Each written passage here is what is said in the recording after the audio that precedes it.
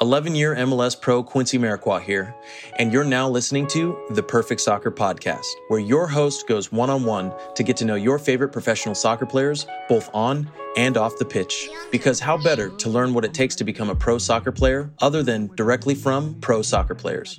Today's episode is brought to you by PerfectSoccerSkills.com, the number one and only platform you'll ever need to connect with and learn from pro soccer players. Learn more and enter to win weekly soccer prizes, goals, balls, jerseys, player meet and greets, and more by heading over to PerfectSoccerSkills.com/PSTM to enter to win for free today. With that said, please enjoy today's episode.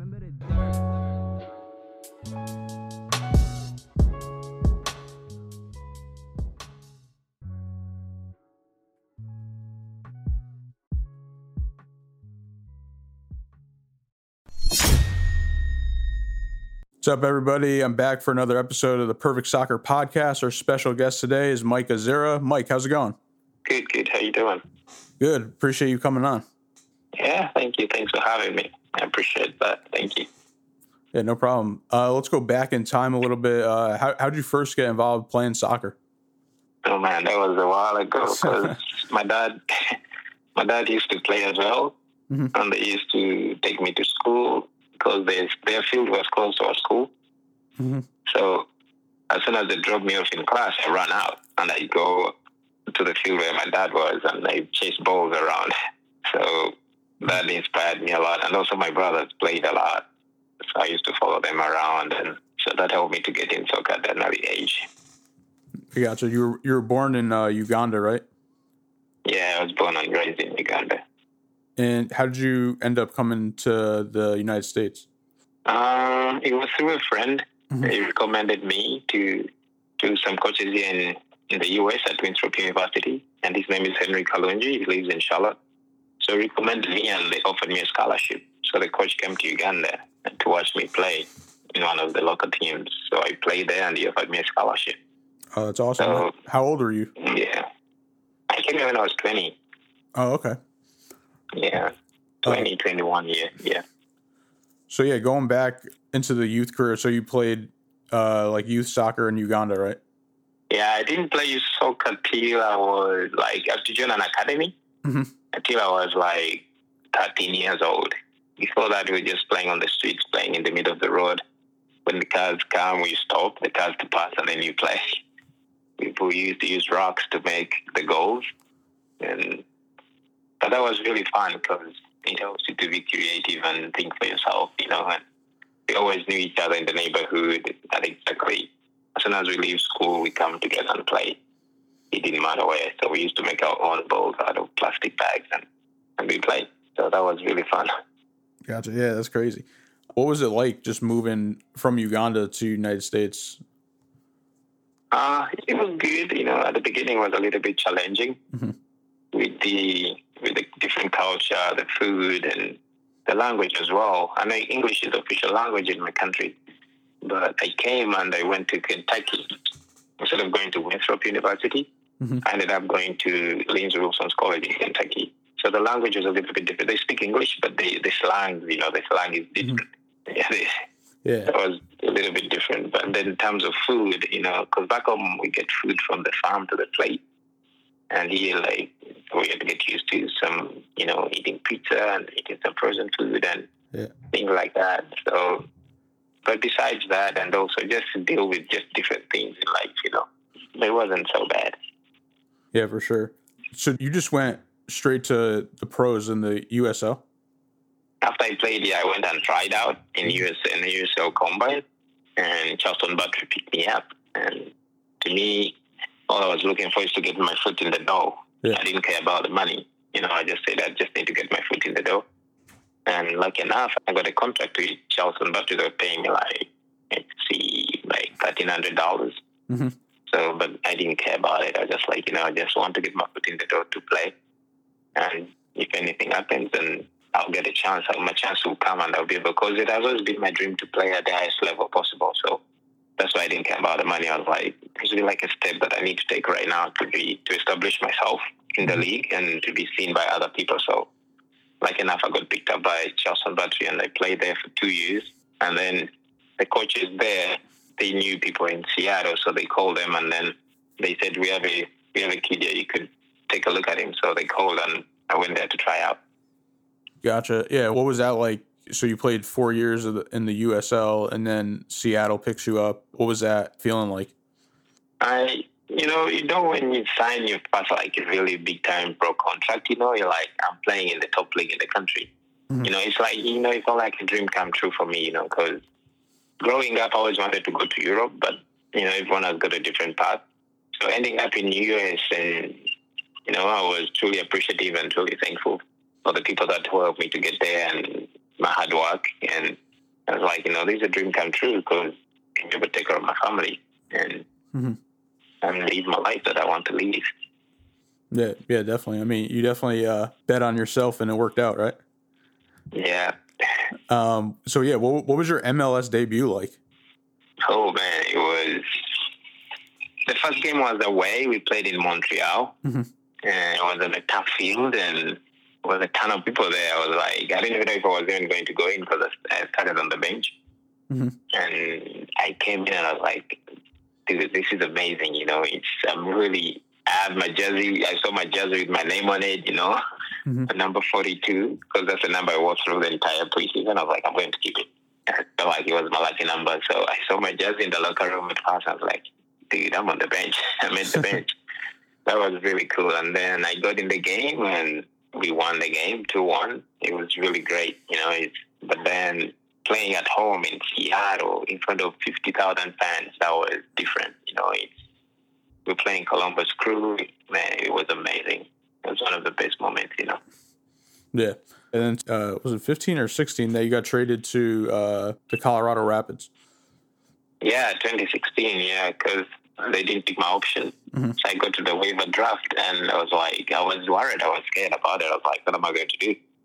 Because I looked on the list of players, there were almost like 250 players. I'm like, I'm the only guy who's there, and who has only been in the league for like 2 years. I was worried a little bit. I was like, what am I going to do? How am I going to provide for my family? You know how this league is, they trade you like that, they say, oh, we won't sign you, we can't pick your option. I was like, man. So it was a little bit scary, and it was crazy that day when I got picked, I was the only player who was picked on that day. And Colorado picked me up to go to Colorado. That was one of the best things. I was like, man, how does things work out? But how it always comes down to me. I always feel like it always comes down to the way you present yourself in the games and off the field, and because people always watch. People always watching, no matter what. It can be just one game, but people are always watching, because if you have good habits, character, and you show that you care about the team, you play for the team. Always people watching. So if people don't see your value here, other people will be seeing your value. So I'm glad that Colorado picked me up that year, and I was like, man, this is great, because at first it was scary. Yeah. I think a lot of people forget that, like, sometimes it doesn't, I mean, it matters obviously, but your skill on the field isn't everything. You need to be a good person too, like a good teammate and stuff like that. Yeah. So, you pretty much became a veteran in Colorado now. I mean, you went, you played in 66 games for them. So I'd definitely say you're an MLS veteran by now. And then, then you get traded again to Montreal in 2018. So what's it like just being traded? Like, I know then you have to like pick up and move and just like get everything together. Yeah, it's a little bit hard, because if you look at the other leagues around the world, they don't do like that. You sign a 4-year contract, you play for 4 years, or they can loan you, but you still come back. Or teams get to buy you. But the thing is here, with options, they kind of tough on families if you have to move your kids all over the country.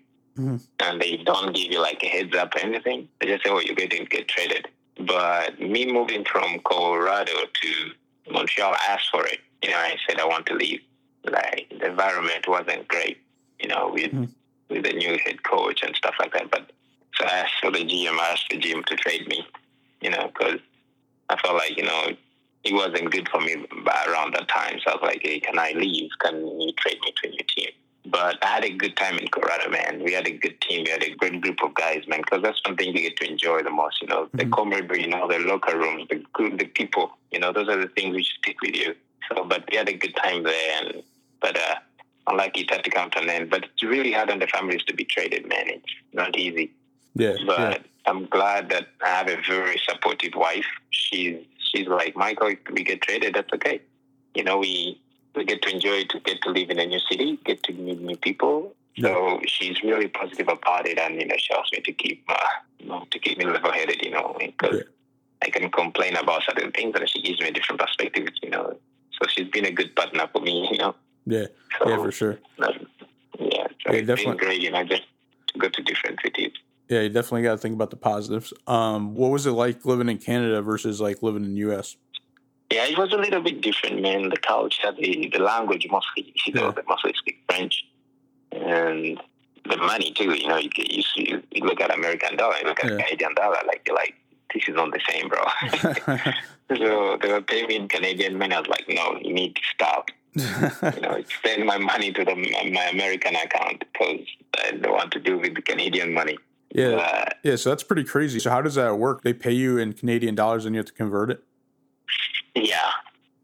Yeah. So if you play in Canada, they pay you in Canadian dollars, Gotcha. All right, well then, the last summer you got traded again to Chicago Fire. What's it been like in Chicago? Are you there now? You're in Chicago? Yeah, I'm in Chicago. It's a great city, and it's always good to be wanted in the league. Yeah. That's always good because if they don't want you, no one will pick you up. So it's always great to be wanted in the league. And me coming back to the U.S., that was really good for me. I wanted to come back to the U.S. But also we had a good time in Montreal because there's so many different people there. They're so different there. People from all over the world. European people are there, African people are there. So the multicultural, the diversity is huge there in Montreal. But then coming back to the U.S., man, I don't have to get Canadian money anymore.